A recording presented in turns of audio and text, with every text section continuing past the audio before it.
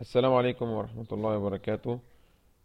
في هذا البودكاست إن شاء الله بنقدم لحضراتكم بعض المواعيد الهامة في هذا الترم.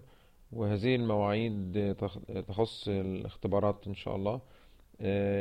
يوم السبت 11/2/1432 سوف تبدأ اختبارات مقررات الإعداد العام، وتنتهي مقررات اختبارات الإعداد العام يوم الأربع 15/2/1432.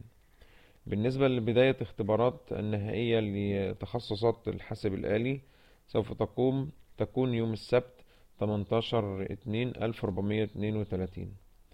وفقا لمجلس قسم الحاسب فقد اتخذ قرار أن يكون الأسبوع ما قبل أسبوع امتحانات المقررات العامة، وهو يوم السبت 5/2 هو بداية اختبارات العملي. لذا نرجو من جميع الطلاب الالتزام بهذه المواعيد والإعداد الجيد للاختبارات. شكرا.